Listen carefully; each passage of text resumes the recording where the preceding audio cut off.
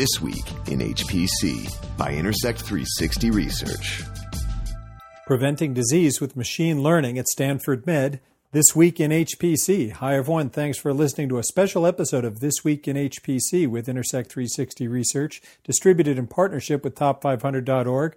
I'm Addison Snell with Intersect 360 Research, and on this special episode of This Week in HPC, I'm joined by Dr. Jinjin Li, who's an instructor at Stanford Pediatrics, but more importantly to this podcast, led the analytics team in an important new machine learning study out of Stanford Med investigating how to prevent disease, specifically something called AAA, or abdominal aortic aneurysm, which is one of the leading causes of death in Western countries. And they used a great deal of machine learning capability, a new machine learning approach, together with big data and HPC. Jinjin, thanks very much for joining us. Oh, thank you for having me. It's my pleasure. I caught sight of this story and was very excited to talk about it, and I'm grateful for you to join us on this podcast. Can you just start by telling our listeners what AAA is and why it's of concern? Sure. It's a type of cardiovascular diseases, and so it's characterized by a localized enlargement of the abdominal aorta, such that the diameter is greater than 3 centimeters.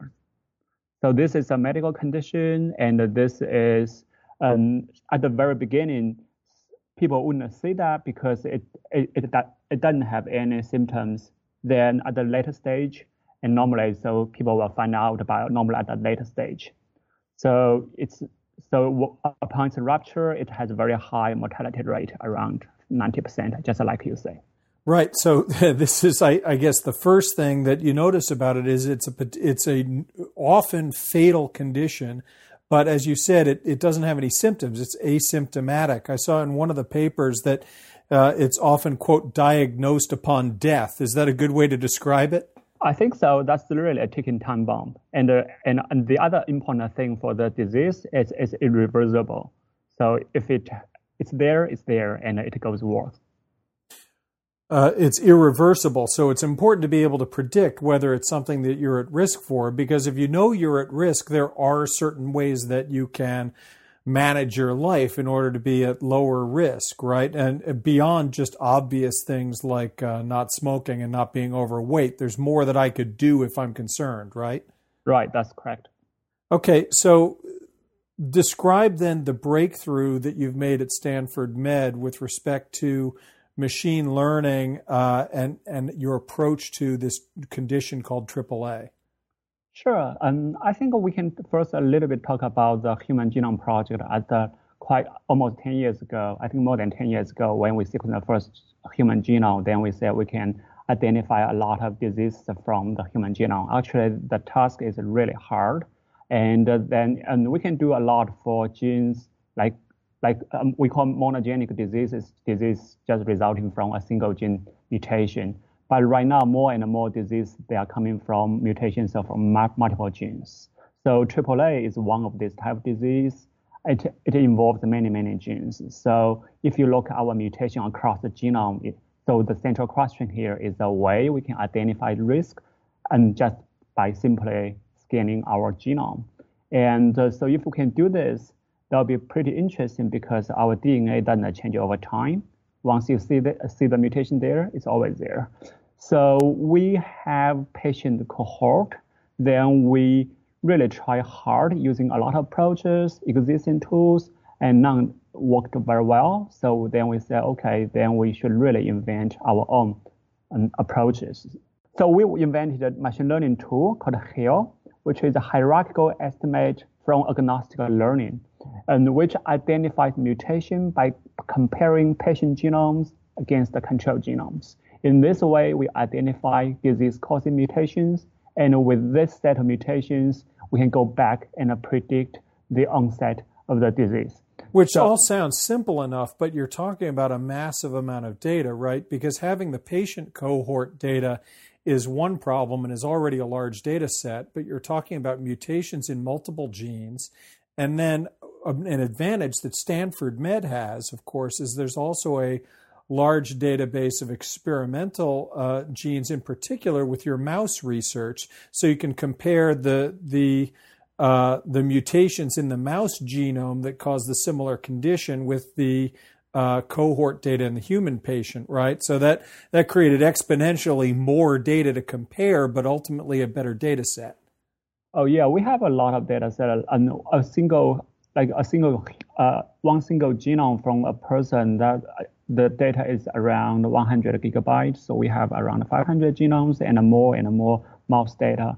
So that's a huge amount of data. So basically we want to identify the disease problem from patient genomes and also compare all this information from mouse data and see if we can also mimic the same etiology in mouse.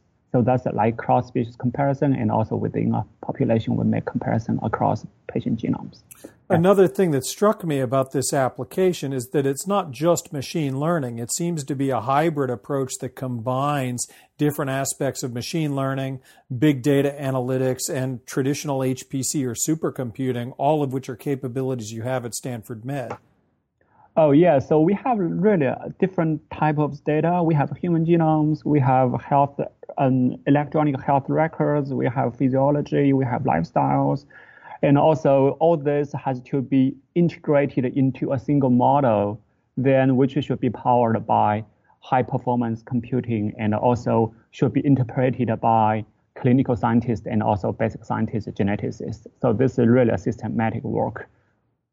And then you were talking about you have your own HEAL algorithm, this hierarchical approach that you have, but there's a combination of hardware and software resources that went into this. You've got established software, you've got your own software, you have your own in-house systems, and you also used cloud resources as well. Is that right?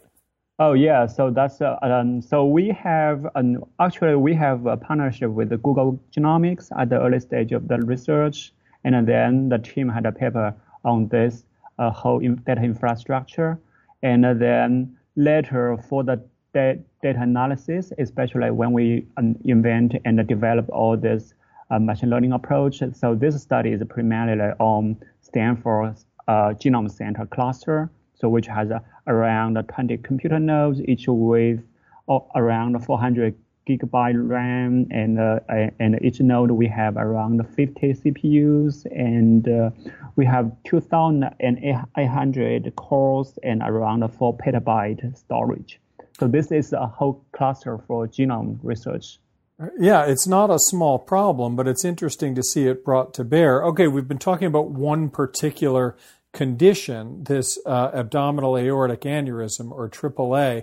Now, there were all kinds of reasons why this is of particular interest, but let's start rolling this forward. What are the wider implications for personalized medicine going forward? Now that you've done this for one condition, can this approach then be applied to other types of conditions or other diseases that have multiple genetic markers?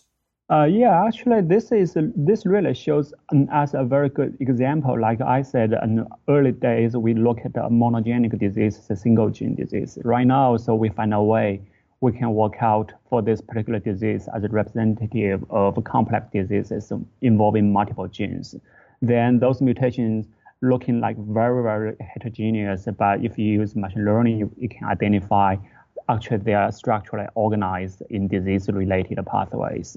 So this is a general idea which should be shared with many other diseases. So at Stanford, we are extending this approach, and then now we are trying this approach on autism, preterm birth, and many other conditions. Yes.